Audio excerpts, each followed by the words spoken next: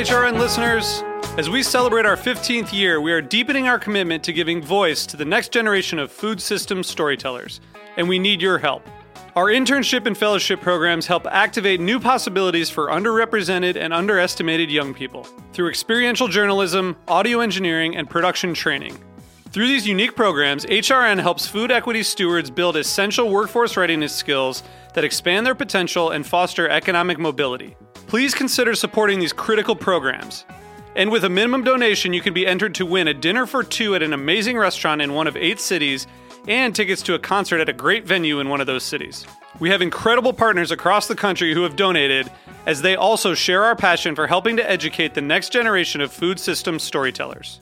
Check out heritageradionetwork.org/15 to donate and enter to win today. That's heritageradionetwork.org/15 to donate and enter to win today. And make sure you donate before March 31st. Thank you.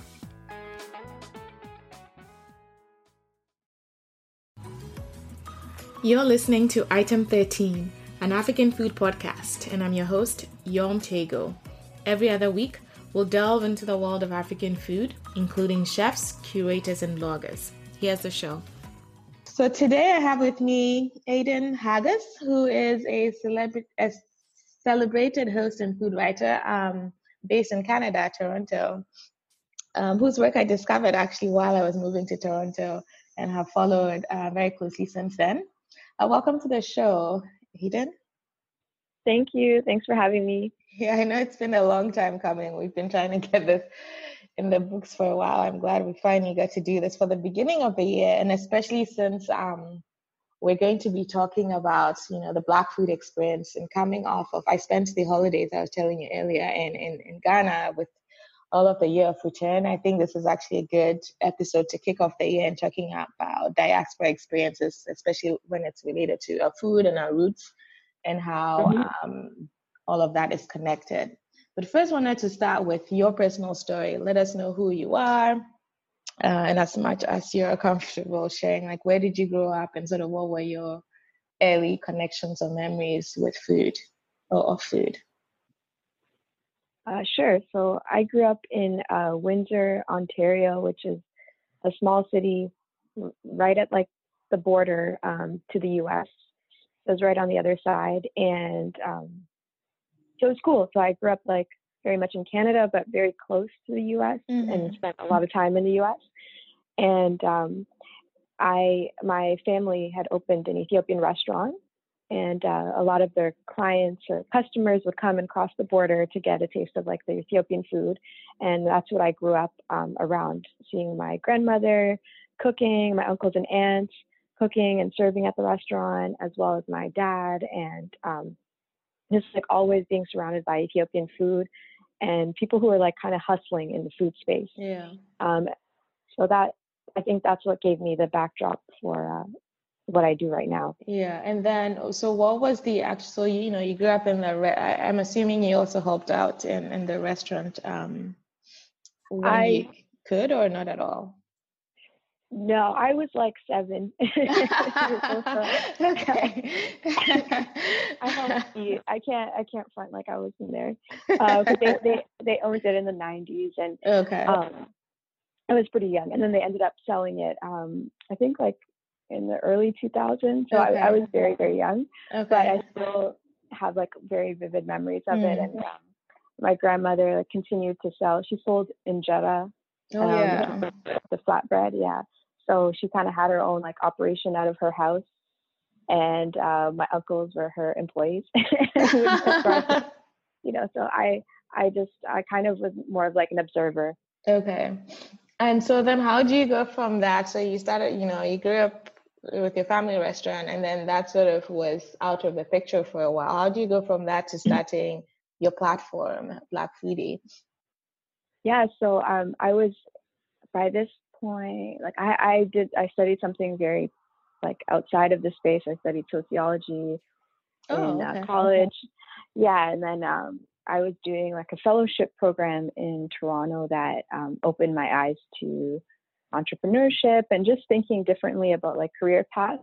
And at that same time, I was celebrating a birthday like midway through the fellowship, and I had a very like horrible experience that just was racist, where I felt that, you know, the staff didn't want my group there because we were a group of young Black women, and it was a really upsetting experience, and it made me question, one, why is this still happening, you know, in Toronto, a very diverse city, and then two, why I never chose to go to restaurants like the restaurants my family owned. I never chose to go to Ethiopian or other African or Caribbean restaurants. In fact, I kind of avoided it because not because I didn't like the food, but a lot of the food is different. You eat with your hands. It has like strong spices, a lot of onions, and so you smell like the food afterwards. And because of that, I just felt this shame around eating my cultural food, which was whack. Just yeah, and that, I mean, I find that actually quite interesting because when my friends and I talk about West African food experiences in particular in that same context, I hesitate to use the word, but the shame, I guess, that we experience is more from the lack of customer service, or just there's just a lot around the experience itself, not necessarily the food, but the experience itself that prevents us or makes us not want to, patronize it as much or share it with people outside of our community, and the conversations that we have almost always come down to how do these Ethiopians do it? Like the Ethiopian restaurants, like everywhere, and people are there eating with their hands, and the service is typically great. But why can't like West African people get their act together? So that's an interesting juxtaposition, I guess, of how we think about how our food is shared with the rest of the world, I guess, in the context of a restaurant. But anyway, I interrupted you. So. No worries. It's something I think about too, because I agree with you. I haven't tried enough different West African foods, but from the things that I have tried, like which are generally like from Senegal, Ghana, Nigeria, and like Cote d'Ivoire and stuff, like it's really good. And it's also like, Ethiopians, I think, are really good at showcasing, the health benefits of like the different grains and stuff that they use, and the fact like the bread is fermented. And I think people understand like, oh, okay, if I go to an Ethiopian restaurant, I can have something that's gluten-free and vegan friendly, and like this kind of like rich experience around like the coffee. I was going to say there's also the culture element, right? Just the fun. I mean, it's a different experience of whether it's eating with your hands in certain Ethiopian restaurants or like how you sit, and then like you said, the coffee experience too. I think there's an experience element, a component that also makes it attractive, right? Yeah, there's like this richness that you get when you if you are down for it and go ahead and order the coffee ceremony and go ahead and like, choose not to use a fork. But I do think that there are also really amazing elements to dining and having West African food. I just had a Senegalese chef prepare this like amazing meal for me in Atlanta last week, and I was like, okay, I got to know how to really eat, how to eat it. Like I know how to eat Ethiopian food, like I got that pretty down, but like I need to understand how to eat Senegalese. I'm gonna butcher it, but it's like chepu jen, and their version of jollof is what some people will say. Exactly, it's their version, the original jollof, and it was so good. And he was showing me how to eat it, and it was so like what is it called? Like you're able to kind of like get to know the guests that you're with better. It was very communal. It was very delicious. The presentation was great.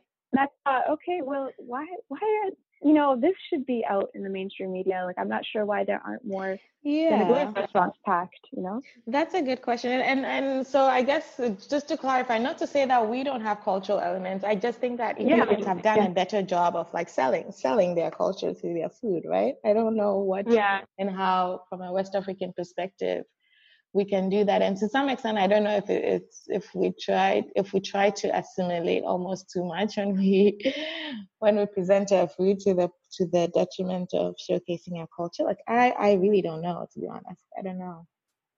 I know. I mean, I just want to find somebody who like does research on immigration patterns, because I feel like a part of the reason there are so many Ethiopian restaurants and it's popular is maybe, I'm assuming more of them have immigrated to the US and Canada, and like, you know, because in a lot of cities you see like immigrants, they open restaurants first because they can work for themselves. They have like, you know, the skills. They don't have to necessarily know the language as well, you know, and they can have their whole family involved. Yeah. But yeah, I guess that's a podcast for another day, but it is something I'm very curious about. Yeah, no, I think that's interesting. And the one person I know that's done a little bit more history, although he's pretty focused on West Africa, and I think you've actually met him or interviewed him before, is Michael Tweedy, who I feel but I feel like he's more focused on the West African history and probably also migration to a certain extent. And how it ties into the southern cuisine. Exactly. Yeah. But I don't know that anyone has looked at the Ethiopian phenomenon, because I would be very interested to understand, because I think it could be a good case study for other regions of the continent and how they present their food, or, you know, share their food with in the diaspora. But anyway, we lost our train of thought. What we're talking about? Oh yeah, how you started Black Foodie. So you had that experience in the restaurant, how you were treated. So then I just decided, like, hey, I'm going to change this. I want to learn more about the food I grew up on and just support Black-owned restaurants in general. And so I just started digging into, like Google and finding different restaurants and sharing my experience on the social media platforms I already had, Facebook and Instagram, and then, gathered this into Black Foodie because I understood that there are lots of other people like me who are probably just as curious, or maybe have more, information than I do that could share. And I started going to events where I would be able to like network and learn more, and just sharing my experiences on the website. And from there, I grew a fairly large audience and started hosting events for them as well. Because food is something you need to experience in person. You can read about it, you can see a recipe and try it on your own. But I don't think there's anything that beats going in and tasting it for yourself, or getting to connect with a chef. Because I always say, like, it's Instagram has also been really great for food businesses and food bloggers in general. But I say once they crack the code of like even being able to smell that food, because sometimes you see pictures and it just doesn't do it justice. You have to actually, be in the same room, taste the food, to actually know what it's about. So you started hosting food events. Now I know of Injera and Chill and Doubles versus Patties. Which, do you want to tell people what those two events are? And maybe after that, let's tell people what Ethiopia, because I one of my really good friends is Ethiopian, so I'm very familiar with Ethiopian food. But just for the benefit of those listening, also maybe we might want to dive into like Ethiopian food in general, what it's about, and the different components of the cuisine. Sure. So I've hosted several different types of events. I'm always interested in bringing people together for a good time around food too. So hosted everything from like really intimate dinners with private chefs to hosting food competitions with a DJ and having a party vibe to it. And that's something that you'd find at Injera and Chill, where we just focus on Ethiopian cuisine and Eritrean cuisine.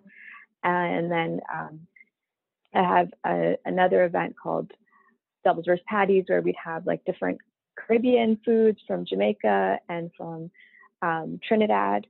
And this year I'm focusing on kind of really branching out and doing something bigger.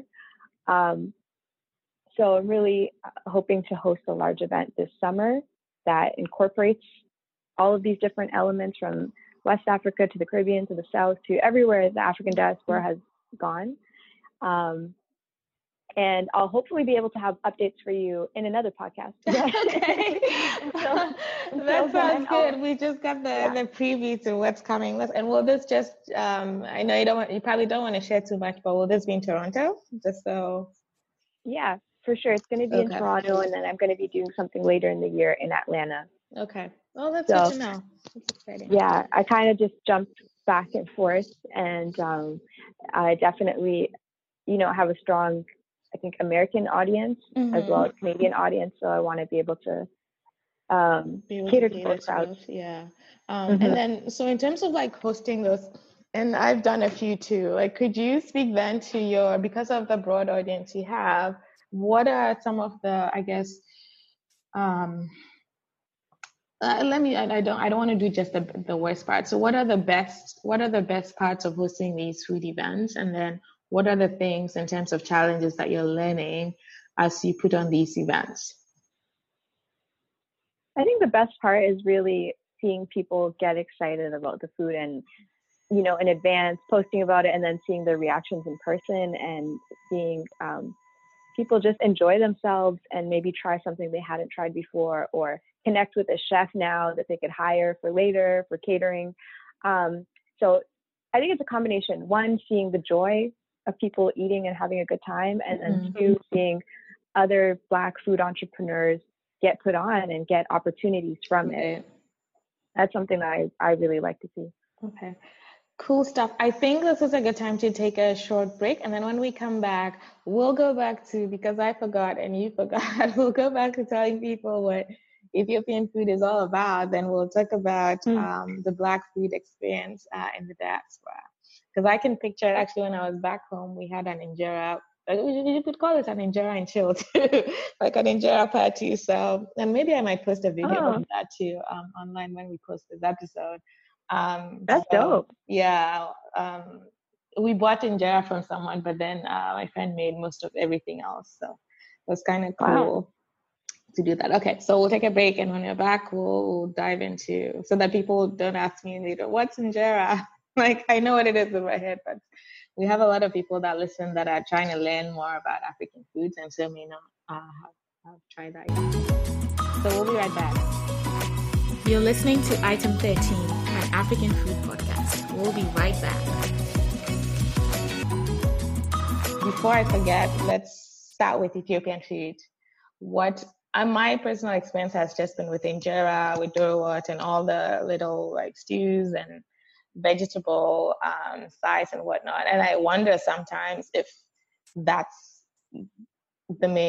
what everyone eats across Ethiopia, or because, people think, because jollof has been propagated so much, like people think West African food is jollof. So I want to get a sense of what, first of all, what the staple foods of Ethiopia are, and then like what are some of the unexpected things that we may not know about Ethiopian food that has not been shared as much. Okay. So sorry, I'm going to pause. That's okay. So you'd like me to give like an overview of what Ethiopian food is, and then also about like the lesser known foods that come out of Ethiopia. Yes. Okay, great. So the best way I can describe Ethiopian food is it's like a full experience. You eat with your hands. There are lots of different, scents. When you have the coffee, there's incense that usually burns, and you eat with your hands, and you share the platter with, your family and friends. So it's very much a communal, full experience. For the most part, injera is eaten widely across the country, but not everywhere, which I learned recently. And injera is this fermented flatbread that is made with F grain that is native to Ethiopia and is now like considered a superfood. It's really rich in iron. It's very healthy, and it's gluten-free. So that's just a natural part of the Ethiopian diet. And now it's popular and used in other products. But its main, purpose was for injera bread in Ethiopia. And that takes a few days to make. It's fermented. So Ethiopian food can be labor intensive, but it's definitely worth it. Usually it's, prepared on a platter, and there are different stews that are placed on top. There's this culture of fasting in Ethiopia that's connected to the Orthodox faith. Orthodox Christian faith, where leading up to certain holidays and on certain days of the week, people fast, and that's just them excluding meat and dairy from their diet on Wednesdays, Fridays, and then months leading up to certain like religious holidays. So for the most part, you've got a lot of different vegan options in Ethiopia that you wouldn't find in other, cuisines. And I think that's what makes it very popular here in the West, that it's really, really delicious food. You don't feel like, like all you get is a salad. But it is completely vegan. And like, even people when I was there that don't seem very religious, like still, if they're Orthodox Christian, a lot of them will still, follow that and remain fasting on the certain days that they're supposed to fast. And that's a great thing. So if you ever go to Ethiopia, you can get like a vegan latte, you can have a vegan macchiato, you can have vegan tiramisu. Yeah, you can. They won't call it vegan. They're going to call it fasting. Right. Yeah. Fasting. But that's something I think that's really unique about Ethiopia that you don't find in many other places. Well, I think that's so cool. And that's the opportunity there too. I think with African food in general, because a lot of our fruits and grains are, gluten-free, they're protein-rich, and there's opportunity. Mm-hmm. When I think about, obviously that I do some work that's similar to you, and as I think about how I'm going to evolve in this space, I think about how food entrepreneurs can take advantage of trends here to create like economic opportunities, right? And one of these things I think about is movements around vegan and gluten-free, and how those are naturally occurring foods within our cuisine, and how do people sort of position themselves to take advantage of that. That's something that I think about a lot, actually. I don't have answers yet, but it's something that I think about quite a bit. So that's, I did not know that about that Ethiopian culture, and I knew about teff and its attributes, but did not realize, the stuff about fasting and how that translates into vegan, primarily vegan food in Ethiopia. So that's cool, actually. Yeah, I think it'll explain a lot as to why there's so many like options, the next time you go to an Ethiopian restaurant. But the other thing that I think is interesting is I recently went to Ethiopia in October and September for in a partnership with Ethiopian Airlines, and I got to visit a lot of sort of like more remote areas of Ethiopia and go to different villages that I had never been. I had traveled throughout Ethiopia, but I had never been to like this side of Ethiopia, because I think like a lot of diaspora can understand, like usually when you go back home, you stay with your family, or you go to your family's ethnic region, your ethnic group. But I got to experience many different ethnicities, and I found that like many of the places I went to, injera was not a part of the diet. They had they had their own foods that they prepared, and moringa was a huge part of the diet in the south. And sorghum grain, and like everybody seemed very healthy. And then I just went on this whole dive into what moringa is and the health benefits, and it's super interesting. Another thing that you will find in Ethiopia, if you're really into food, is there's these trees. They call it like false banana. Okay. I can't remember. Yeah, it looks like a banana tree, but it doesn't actually produce fruit in that way. But people use the root. They scrape the fibers from the root, and they prepare their own fermented flatbread from it. They bury it under the ground. Yeah, and it's a delicacy. Like if you ever go to an Ethiopian wedding, you'll find kitfo and kocho, which is like a raw meat dish prepared with butter, and they use this fermented bread to eat it with instead of injera. And it is interesting. I mean, it's an acquired taste. I'm gonna be honest with you. I don't like it. I don't like it. Most of my friends who grew up here don't like it because we didn't grow up eating it. Yeah. But when I tried it there, I found it didn't have the same kind of funky taste that I was used to in Canada. But anyways, super interesting that if you look into false banana trees, you'll see that there are different health benefits from that as well. And the fermenting process is just like a natural part of a lot of the ways that we prepare food, and now everybody's into fermented foods. So yeah, there are all these things that are like health trends now that are just a natural part of African, like the way Africans prepare food. Yeah. That I'm like, I'm curious about. That is so, oh my gosh, that's so interesting. And that must have been so dope too, actually, just to be able to do that, I think. Because I don't think we have enough documentation of the like food that is not in mainstream, right? And I think that there's hidden gems that we, I don't know if we've lost culturally, because more and more people are living in cities. But there's probably a lot more that can be done in terms of exploring and how that can be shared with the rest of the world, I guess. I have more things I want to share. I just couldn't. I got deleted off my Instagram because people dress differently there. You know what I mean? So a lot of like they might have their chest bare or that kind of stuff. Oh, okay. Yeah, you could not. Yeah. Oh, that's too bad. I know. I'm going to try to see if I can edit it in a way that is, respectful. Yeah. And showcases it, because that is the way that they dress, and that is that is the norm. Right. So it wasn't like prying into it. But I do feel like my major takeaway was just like flavor, like what determines flavor, because I found that when I was there, I went into certain villages and I asked them like, hey, can you just teach me what you cook? And I had a translator translate for me. And I found that there was like very little seasoning or, spices that are prepared. It's just literally sorghum, water, and moringa. And that is it, like completely unprocessed, completely like not, like no additives, nothing. That was the only thing they ate.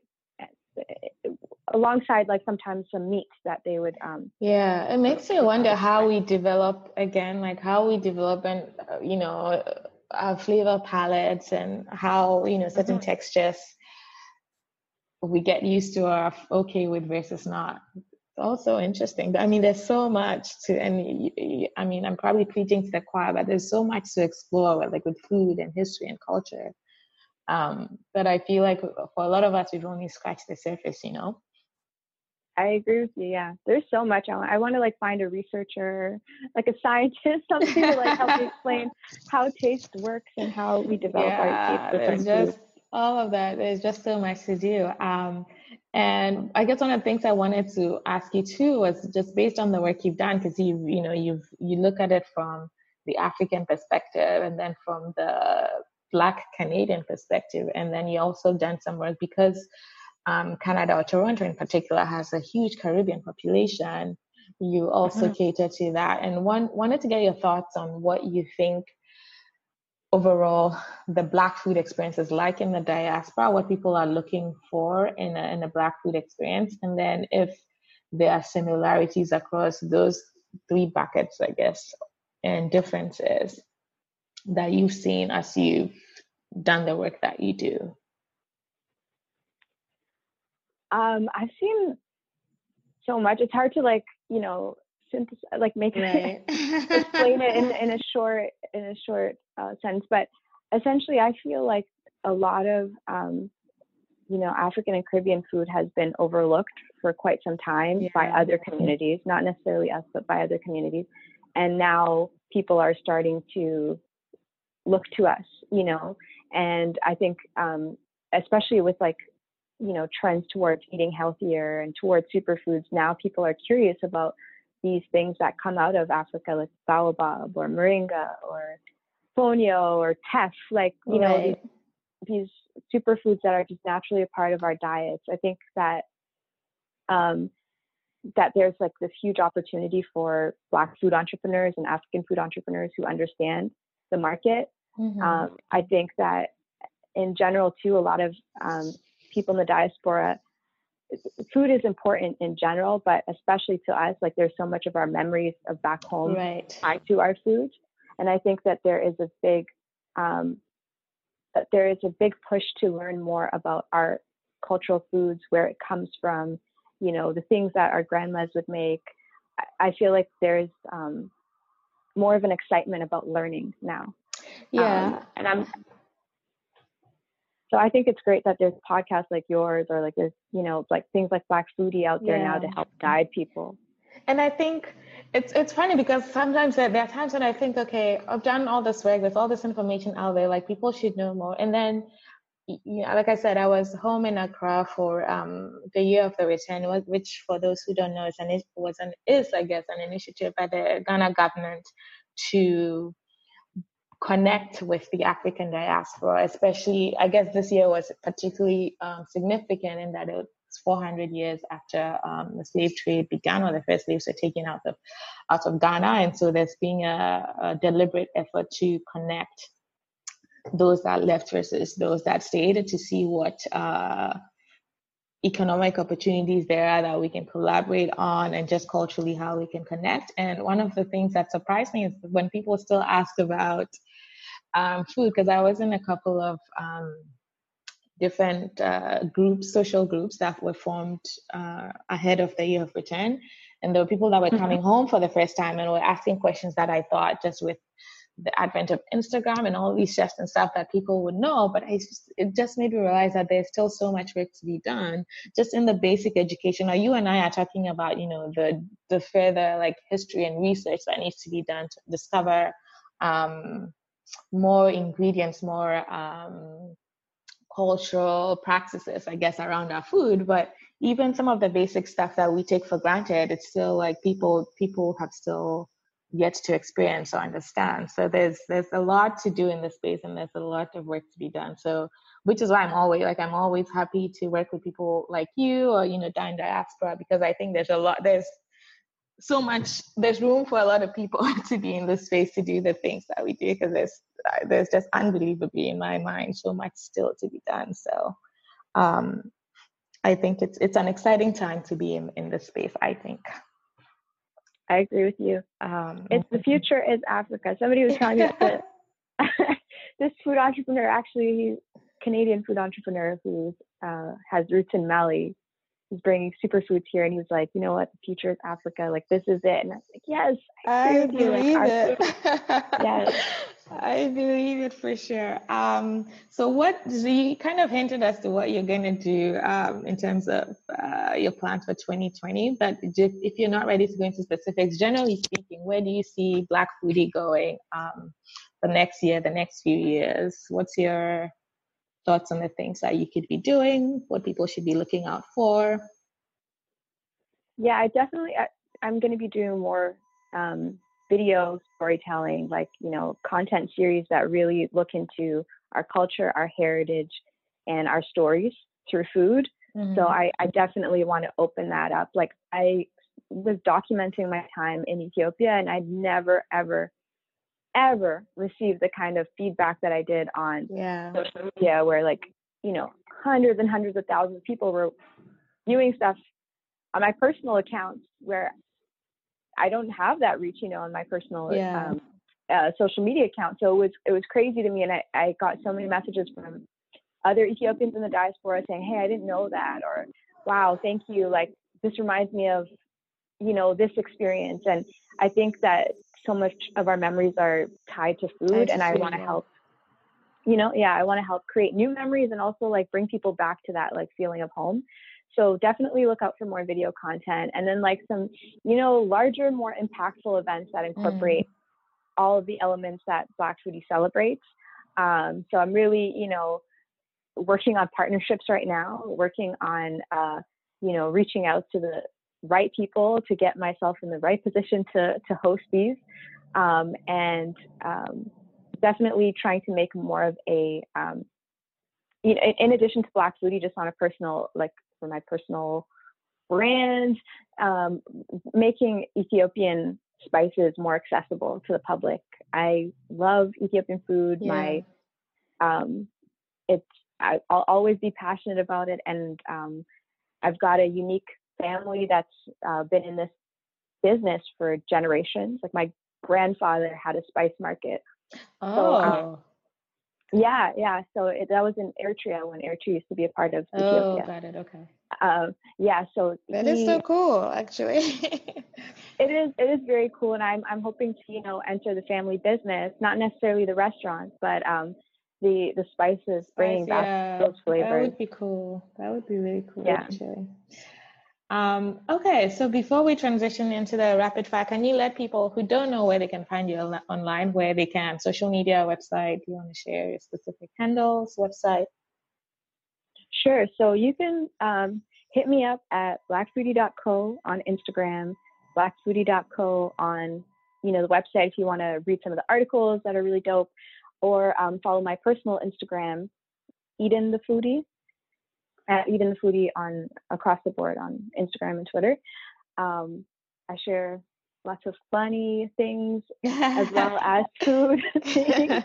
I like to have fun, and I think I don't want to take things too seriously. I think food is culture, and I definitely want to share that. So if you're interested in fun food stories or interviews with chefs or learning different cultural recipes, then hit me up at blackfoodie.co or Eden the Foodie, or both. Show some love. Yeah. Cool. All right.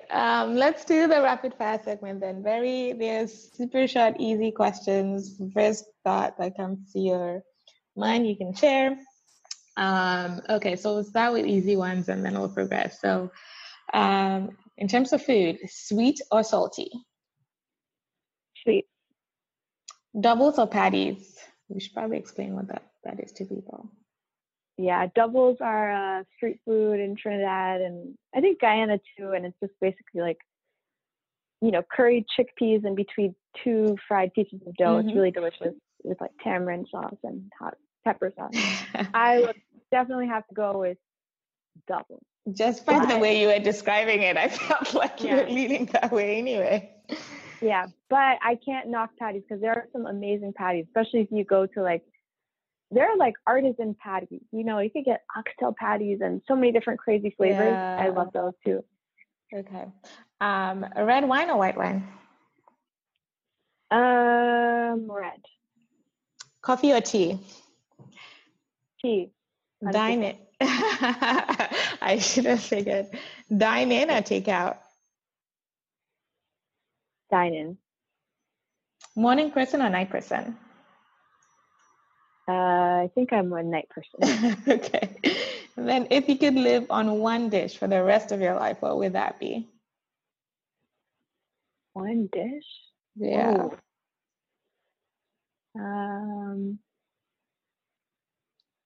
I'm going to choose Kitcha Fit, a dish I know most people don't know about. It's an Ethiopian Eritrean dish, basically broken up pieces of homemade flatbread drenched in Ethiopian spice butter. Ooh. And Ethiopian butter spice. Yeah. It's crunchy. It's super not good for you, but it's delicious, It's not healthy at all, but it's really a comfort dish and it'll fill you up. Cool. Yeah, I guess if it's the one thing you're gonna have, that sounds like it. And then your favorite African restaurant anywhere in the world? My favorite African restaurant anywhere in the world? Ooh, that's a tough one. No, actually, no, it's not too tough. But I have more restaurants to go to. So, but for now, they're definitely in my top 5 list. There's a restaurant in Montreal called Akwaba, and I know that's a Ghanaian phrase. Yeah. But the owners are from Côte d'Ivoire, and that's interesting. Yeah. And they basically they used to live in Greece before coming to Canada, and had a restaurant there. So basically they fuse different West African foods with Greek flavors. It's it's the strangest combination, but it really works. And they have everything from Senegalese dishes to things from their homeland in Côte d'Ivoire to some sort of African Greek salad that has papaya and mango. And the chef is just just about it. He likes to choose, he doesn't want to be, confined to one thing. And I love that. And I think that's kind of what Canada is, you get a little bit of everything. Yeah. No, that is, I've made a note of it. I need to check it out the next time I'm in Montreal. That sounds so cool, actually. Yeah. I highly recommend it. interesting. Montreal has so many great African restaurants. Yeah. Well, that's it. That was easy, I think. It's been such a pleasure chatting with you. I learned so much actually myself, so that unexpected things about Ethiopian food culture. And I'm really excited for, I love the work that you do, and I'm excited for what's coming this year. I'll see if I can make it to Atlanta if I get those dates out in time, but I think that would be great. We'll be following you to see when those big events happen so that people can participate. But thank you so much. Thank you. That was great. Thank you for listening to Item 13, an African food podcast. If you like the show, please subscribe, rate, and review us on your favorite podcast app. To keep up to date, follow us on Instagram, Facebook, and Twitter @Item13 Podcast. Thank you.